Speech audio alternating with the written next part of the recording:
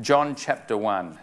And we're continuing to look at the first chapter of John chapter 1. And the series is called Jesus, God Among Us. And we're looking at the fact that Jesus, God, came in the flesh and walked this earth. And today we can have a personal relationship with Jesus. Last week we looked at him being the one and only. And today we're going to have a look from verses 19 to verse 28 at John.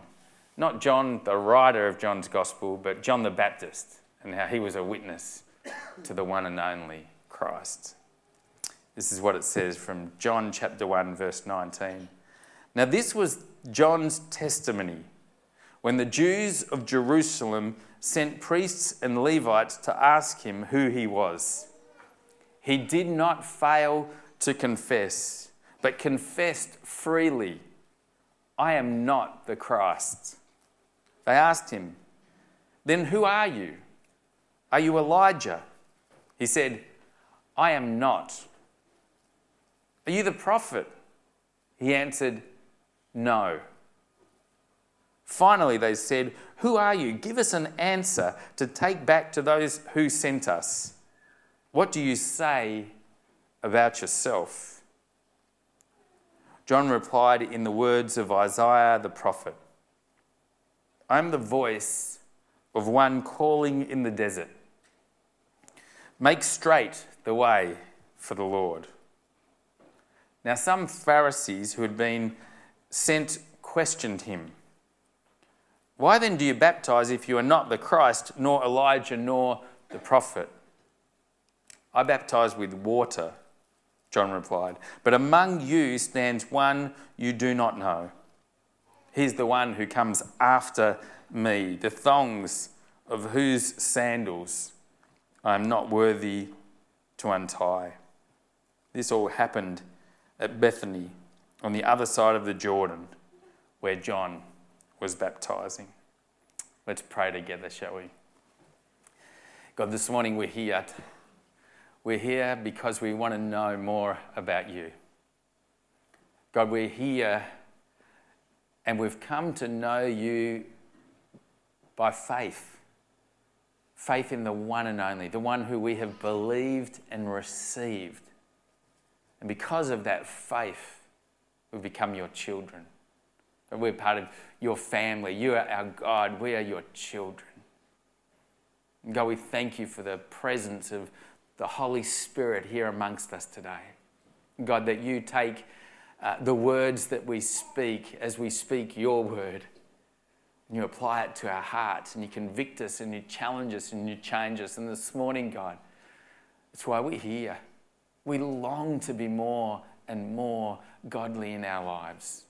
We long to live lives that are holy. We long to live lives that are fully lived in view of your watchful eye. God, not only do we long to become more and more like you, Lord Jesus, we want other people to come to know you. God, this morning as we've opened your word and if we've read about John the Baptist and the way that he pointed to you, God, would you speak to our hearts about how we in our lives might be able to point to others and help them see you too. God, you are just so amazing. We thank you for forgiving us. Thank you for setting us free. This is not our doing, but all of yours. And we're just full, thankful recipients of your grace and your love. And God, this morning we would cry out for those that are sick today, those that are recovering from operations, those that are about to face operations. Oh God, we pray for your presence to be known in these people's lives. God, we pray that recovery would be great and that you'd be healing. Lord, we pray for those who are feeling down today and maybe left out. God, people who feel that you're far from them and they really find it hard to cry out to you at this point. Oh God, would you be revealing yourself to them? And God, this morning we thank you for your omnipresence, that you're here amongst us now, Holy Spirit.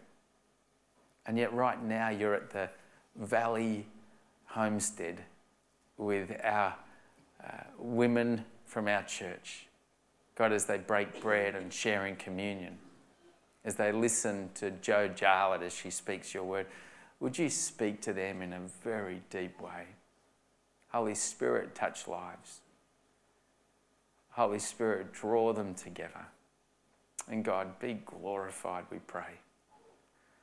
We ask that for us here, Lord. We don't come just because we want to do things as we've always done. We want to be changed by you. So Holy Spirit, speak to us this morning afresh. We're listening. We want to be doers of the word, not just hearers. So God, challenge us and change us, we pray. In Jesus' name. Amen.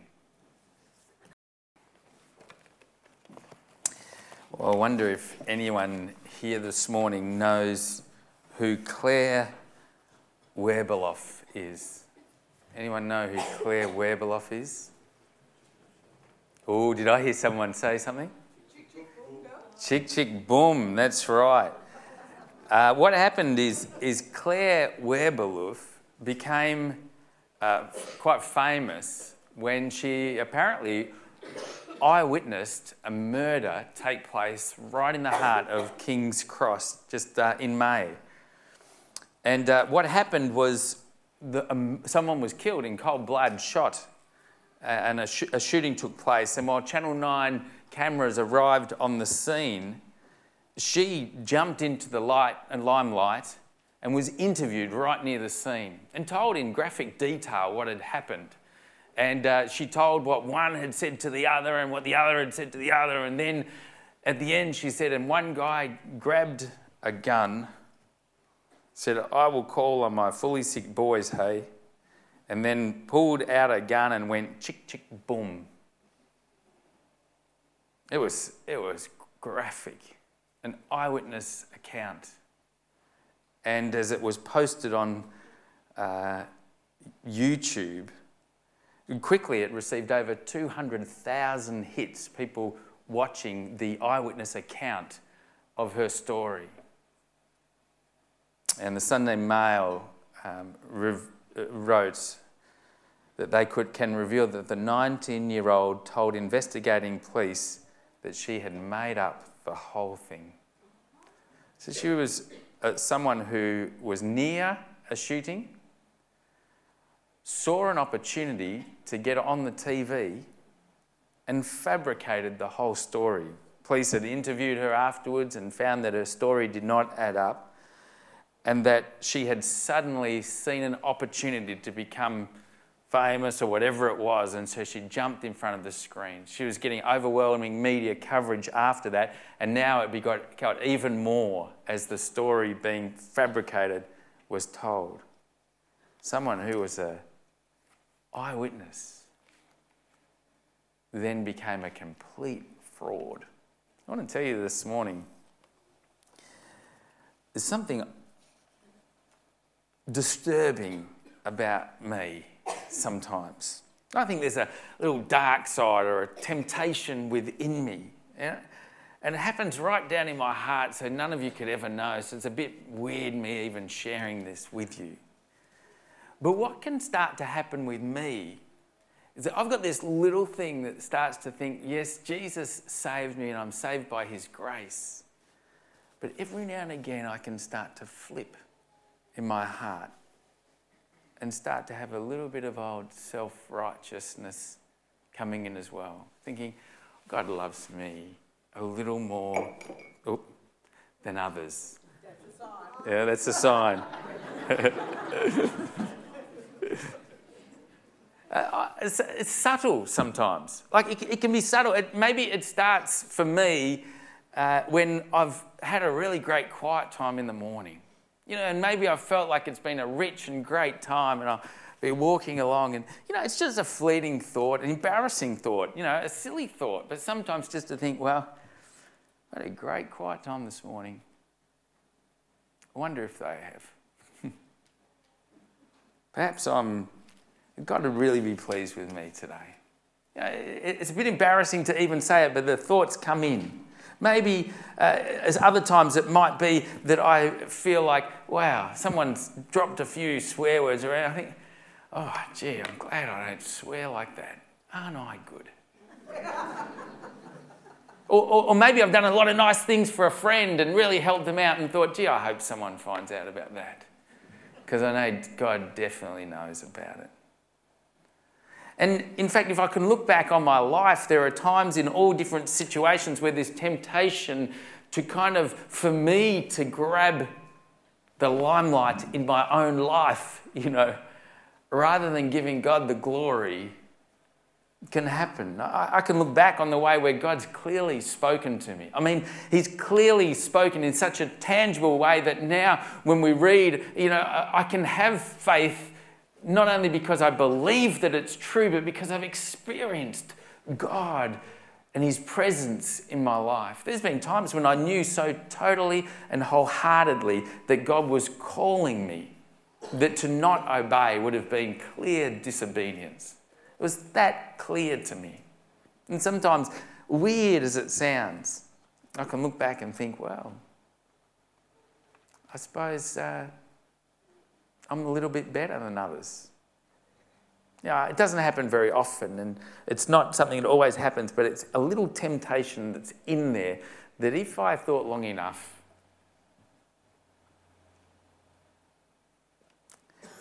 some of the worst of it can come out is that when I start to think about, gee, my parents were great Christian people, my granddad was a pastor, and gee, aren't I blessed? Doesn't God really love me because of that? Those things can happen.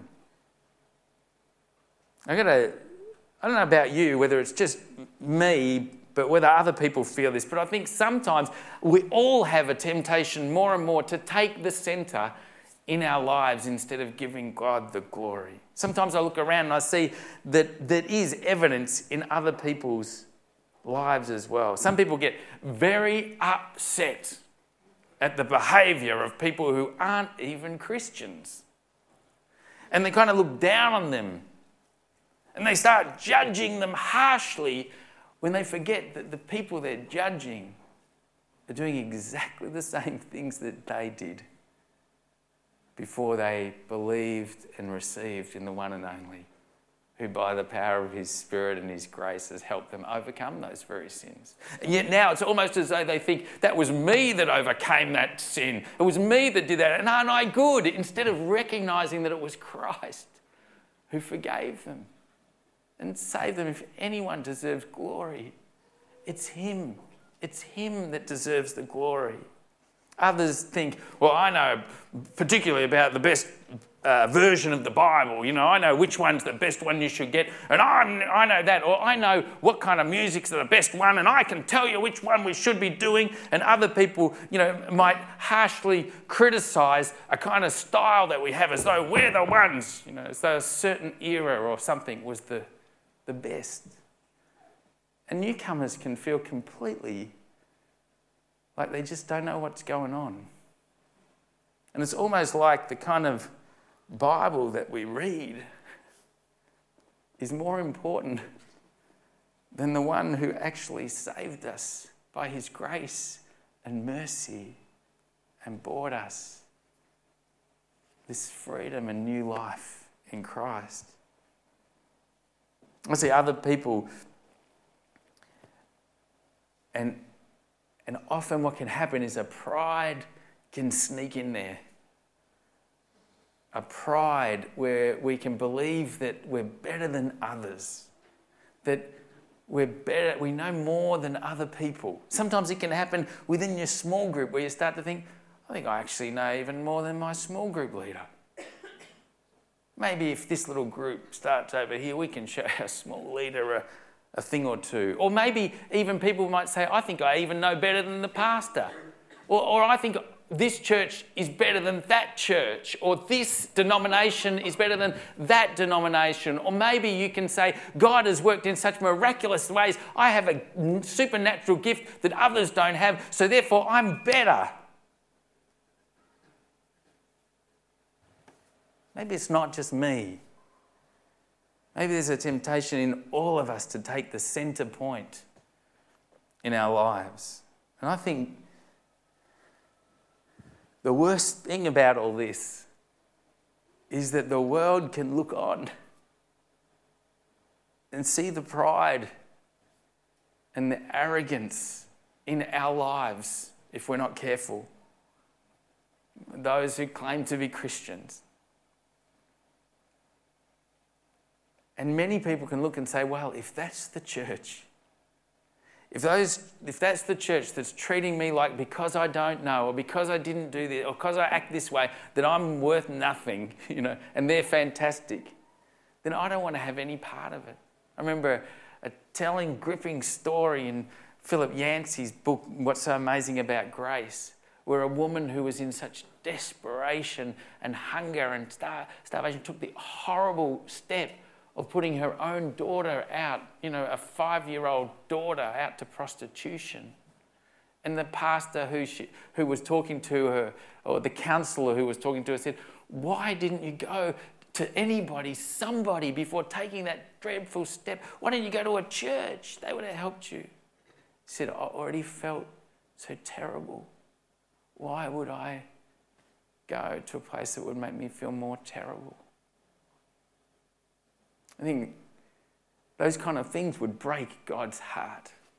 And yet all of us can be guilty of sort of saying, because I've been following Jesus for this long, I'm better than other people. Or because I've stopped doing this habitual habit, I'm better, I'm stronger.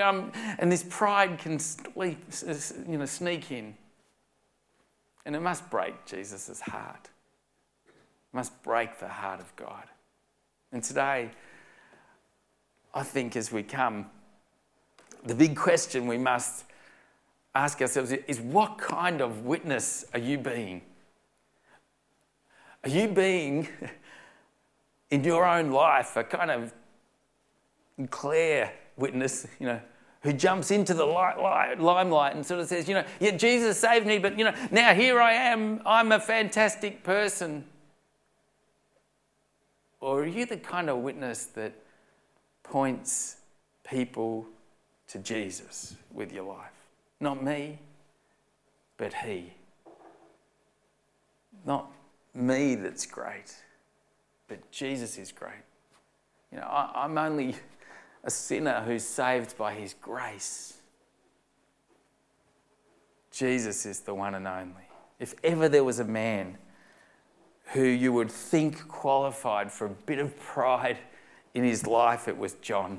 Now, I'm not talking about John the Apostle who wrote the Gospel of John. I'm talking about John the Baptist. We know of John from other Gospels, especially Luke, at the start of Luke's Gospel. And you can turn there if you like to the start of Luke chapter 1. But we know that he had remarkable parents. Zechariah and Elizabeth were both born from the tribe of Levi. They were elderly and childless.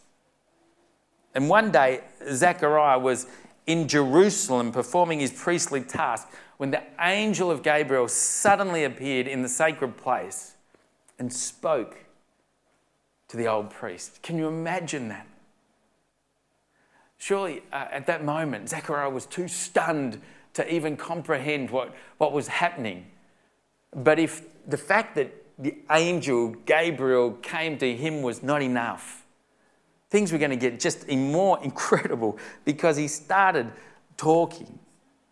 Zechariah was kind of too stunned to comprehend all that was happening, because he would have later reflected and thought and remembered that it had been 400 years since the last angelic appearance. But now the angel Gabriel, one of the archangels himself, revealed to this humble priest what was going to happen. Look what happens in Luke 1, 13 to 17. This is what it says.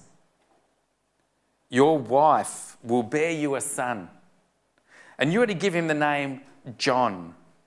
And then in verse 15, for he will be great in the sight of the Lord, and he will be filled with the Holy Spirit, even from birth. In verse 16, many of the people of Israel will he bring back to the Lord their God, and he will go on before the Lord in the spirit and power of Elijah.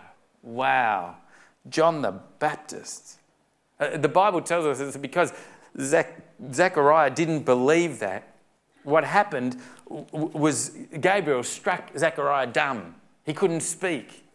And that stunned man, unable to speak, left the temple that day. Must have been going, what's happened? This is amazing. That's not all that happened. You see, there was a special meeting that took place between Elizabeth and Mary, her cousin. Mary, the mother of Jesus. And that's recorded here in Luke. And in this meeting, there's a meeting of great joy that happens. And Elizabeth is now in her 5th month with the pregnancy. And the angel of Gabriel had come and revealed himself to Mary also. And had told Mary in verse 31 of chapter 1, you will be with child and give birth to a son, and you are to give him the name Jesus.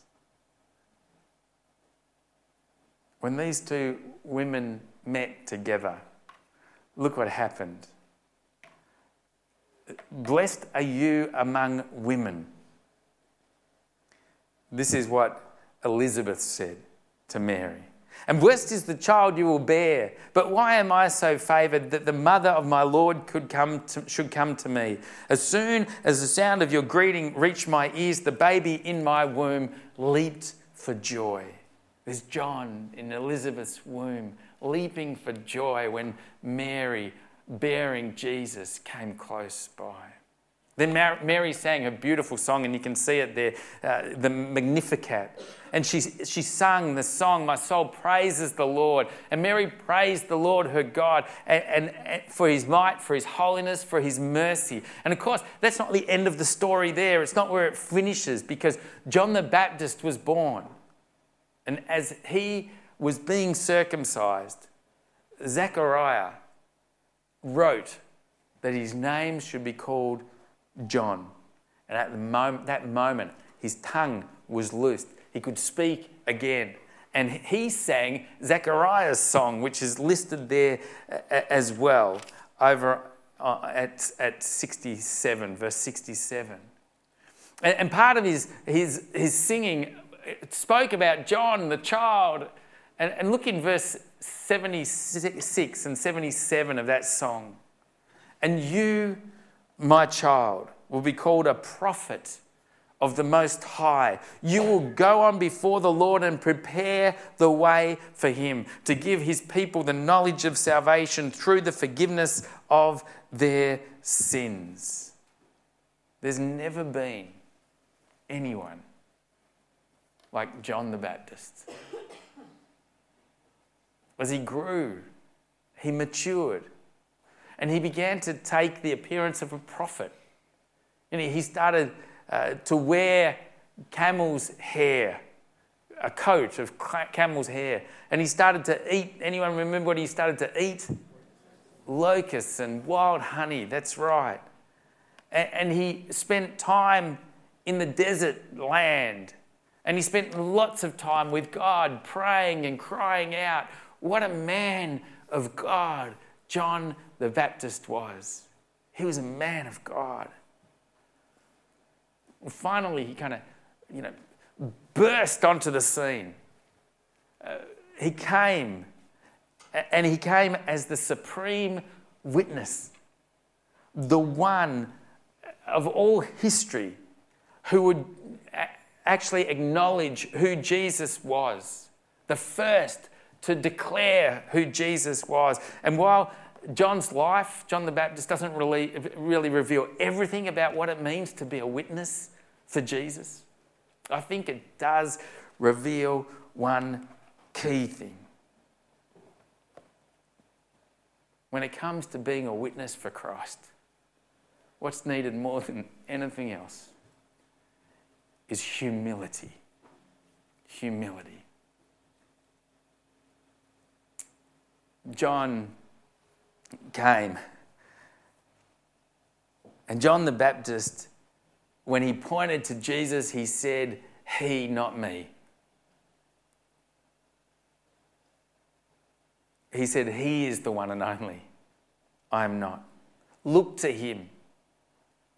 The world, when John came, was in confusion. They were looking for a Messiah. They were longing for a Saviour. They were looking to see who would come and save them. And in John chapter 1, John had been preaching for over a year, and his ministry had caused chaos. People were coming to see him, and the rulers and religious rulers of the day were saying, "What's going on here?" And you know, the other gospel writers tell us that multitudes were coming to see John, large multitudes according to the Gospels, and they came to hear him, and they came to hear and to be baptised. And Matthew tells us that even Herod sought out John the Baptist and almost believed.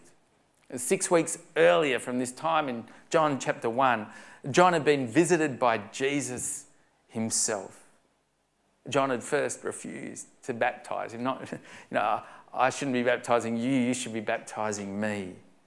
But Jesus said, "No, do this to fulfill all righteousness." And John agreed, and he baptised Jesus, and John saw the Holy Spirit coming upon him and heard God's word saying, "This is my Son whom I love." It's Matthew 3:17. And John's world, don't you think, it was all happening. Everything was happening. People had been coming, and then Jesus himself comes and he baptizes him, and he sees and he hears, and God declares, "This is my Son," and this is what John had come to do. Now, the religious leaders were kind of really worried and concerned about all the commotion. They wanted to know what was going on and what was John saying. And so they sent a group of people, priests and Levites, and they sent them kind of with religious and political motivations to come and to ask John some questions in this environment. They wanted to know, who was John? And why was he doing what he's doing? What's going on? So look what happens in John chapter 1 as we look at our reading this morning. Now this was John's testimony when he heard when the Jews of Jerusalem sent priests and Levites to ask him who he was. He did not fail to confess, but he confessed freely, "I am not the Christ." And now John knew exactly what they were coming for. And I think he knew because many people would have been asking him the questions or wondering about that for some time now, as many people were coming. And he knew that they wanted to know whether he was the Christ or not. And so he answered them formally and he answered them carefully. He was clear in his words. And as you read this, you must notice so clearly, the word confessed, he did not fail to confess, to declare, to speak out. But he confessed freely 2 times in the one verse, so clearly and strongly. And he said, "I am not the Christ." Now, I just want you to know, we just read that and we think, good on him. That's wise because he's not the Christ, so he shouldn't say that. I just want you to know, if he had actually grabbed people and said, "I am the Christ, let's go." The mood was such that many would have taken up arms and looked at this as an opportunity to overthrow their Roman rulers. They would have looked at this as an opportunity for the coming of the kingdom and brought it in forcefully. Yet John readily admitted he was not the Christ. So they asked him, "Then who are you? Are you Elijah?" This was a fair question, good question. He looked like Elijah. I mean, he kind of wore the same things that Elijah the prophet did. And he came in the spirit and power of Elijah. And the Jews expected that Elijah would come again, because right at the very end of the Old Testament, the final words in Malachi 4 and verses 5 to 6 says that Elijah will come before the day of the Lord. But again, John answered, I am not. I am not. And so again, they questioned him. Are you the prophet? And they were thinking about the one whom Moses had said in Deuteronomy 18 and verse 15. The Lord will raise up for you a prophet like me. But John again was very clear, very strong in his teaching. He said, no, I'm not. Verse 22 goes on. And finally they said, well, who are you? Give us an answer to take back to those who sent us. What do you say about yourself? John's answer in verse 23 to 27 reveals what is of primary importance of witnessing. When it comes to witnessing, he said, I am the voice. He used the words of the prophet Isaiah. He reached back 700 years. He said, I'm not the substance, I'm just the communicator. I'm not the one, I'm just the voice that's talking about the one. He said, I am the voice of one calling in the desert, make straight the way of the Lord. And these prophet Isaiah 40 and verse 3, where this verse comes from, was when the exiles were in Babylon and they were longing to come back home. And the prophet was saying, make straight the roads, prepare the way, for the God's people to come home. And he said, well, I'm the voice of one calling in the desert saying, prepare, Christ is coming. I'm the one. I'm the voice. I'm not the one who is the Christ, though. I'm merely a workman making the road for the Messiah. He moved the emphasis away from himself. He moved the focus off himself and on to Christ. And look what he says in John 1:27, he said, he is the one who comes after me, the thongs of whose sandals I am not worthy to untie. Now, a slave did everything for their master. And what would happen is they would even take off their dirty shoes and sandals, But if you were a Jew slave, that was too much. You could do that, but it would be so yucky that you wouldn't be able to do it. But if you were a Gentile, that would be something that would be low enough to do. And here he's just saying, I'm lower. I'm even lower than any slave. I'm not worthy enough to untie your shoes. I'm not even worthy enough to even do that. That would be below me even. Here he is just turning the conversation away from himself and onto Christ again. It was John who said he was unworthy to perform a task that was relegated to the lowest slave. What humility. And Jesus said about John, he said these words, he said, I tell you, among those born of women, there has never arisen anyone greater than John. That's Matthew 11:11. Of all who ever lived, including Moses and Abraham, John the Baptist was the greatest. And you can see why. He was a Nazarite from the time he was born. In accordance with that vow that he'd taken, he'd never cut his hair, he'd never touched a dead body, he'd never drank the fruit of the vine. He'd lived a pure, uncontaminated life. He was filled with the Holy Spirit since before birth. His mother was likewise a Nazarite before his birth. John was the greatest of all men. Jesus said that if there was ever a man who had a temptation, especially as he saw Jesus rising in his popularity and people following Jesus more and more to exalt himself, I reckon John the Baptist would have been one who probably could have. He could have talked about his miraculous birth. He could have talked about how how he'd lived such a long time out in the wilderness, just talking to God in self-denial. He could have held forth on survival tactics. He could have said, this is how you can make it out there. This is how you can eat locusts and honey and all these kind of things together. But he never did. In John 3:30, he said, he must become greater. I must become less. You know, a witness never thrusts themselves into the picture. If a witness is telling a story about a truth, they never become the centre of attention. And John was witnessing to Christ. He's saying, he's the one. He's the one, not me. He was saying, not me, he. Not me, he. He's the focus. He's the focus. John was an excellent witness. Wonder this morning for us, you personally,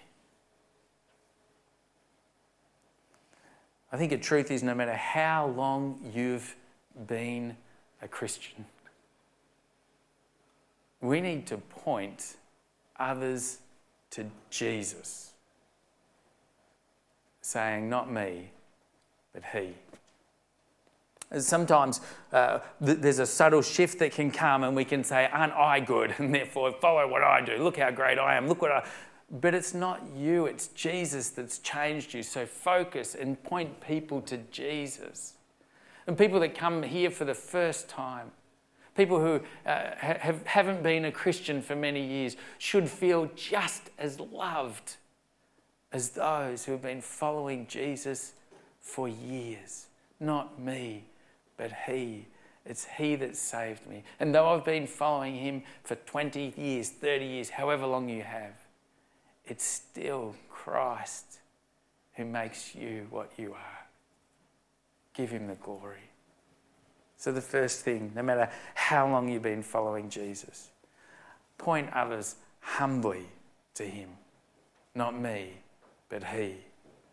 No matter how extraordinary the spiritual experiences you may have had, humbly point people to Jesus, saying, not me, but he. Many people have got miraculous stories. Many people know of incredible healings. Some of you have had profound experiences with the Holy Spirit. Some of you have come face to face with the demonic. Some of you have but you know what? Even in those incredible times, the danger is that the focus can shift onto the experience rather than onto Jesus. So no matter what your incredible experiences have been, remain humble and in humility point people to Jesus. Not me, but he. I think also, no matter how many people are starting to follow you and listen to what you say, no matter how many people start to think that you are absolutely fabulous, no matter how much success you have in your life, it might be that your small group just goes incredibly and you start to think, oh, gee, maybe I've got something, you know. Or it could be that we see many people flocking around a pastor. Or if you start to think, gee, let's put this person on a pedestal. Be very careful. Remember 1 Corinthians, some say Paul, some say Paul, some follow this one. And Paul said, no. Focus on Christ. Look to Jesus. If you're in a position where people are following you, people are looking up to you, remember to say, not me, but he, Jesus, is the one who deserves the glory. Just want to say to you, I love it when people love our church. I love it when people say, this is a fantastic place to be. I love it when people say, Wodonga Baptist is the best church around. You know. But it's not about that. A great church is a church that points people to Jesus. A great church is one that welcomes broken,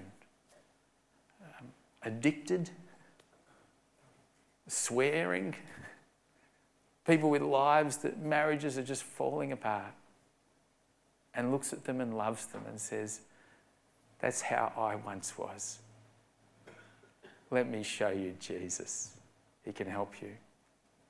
I think John not only had a humility that was profound in pointing people to Jesus, but he had an urgency. I'm not saying just be nice here. People are dying. People are broken. People need to hear that there is the one and only who has come. And it's only through him, as you believe and receive, that you can have eternal life, that the Holy Spirit can come and live in you, and then you can live the life to the full that he's talking about. There's an urgency, but there's a humility that I think makes witnessing, our witnessing, so engaging and so powerful. So why don't we pray now together that this week as we go, we will be humble witnesses, always pointing to Jesus, always letting him have the glory. Because in the end, we're sinners, profoundly saved by grace. I'm a new creation. Oh, I'm going to heaven, I'm forgiven. But this is all through Jesus' doing and not mine. Let's pray, shall we? Oh God, thank you so much for John the Baptist, his incredible example of what it is to faithfully do the task of helping people look to you. Oh God, our church, we long to see hundreds and thousands of people in this area come to know you as their Lord and Saviour. Lord, we don't want to be a big church where people say how great we are. We want to be a church that reaches out to people, helping them see your Son, Father, and helping them come to know Jesus.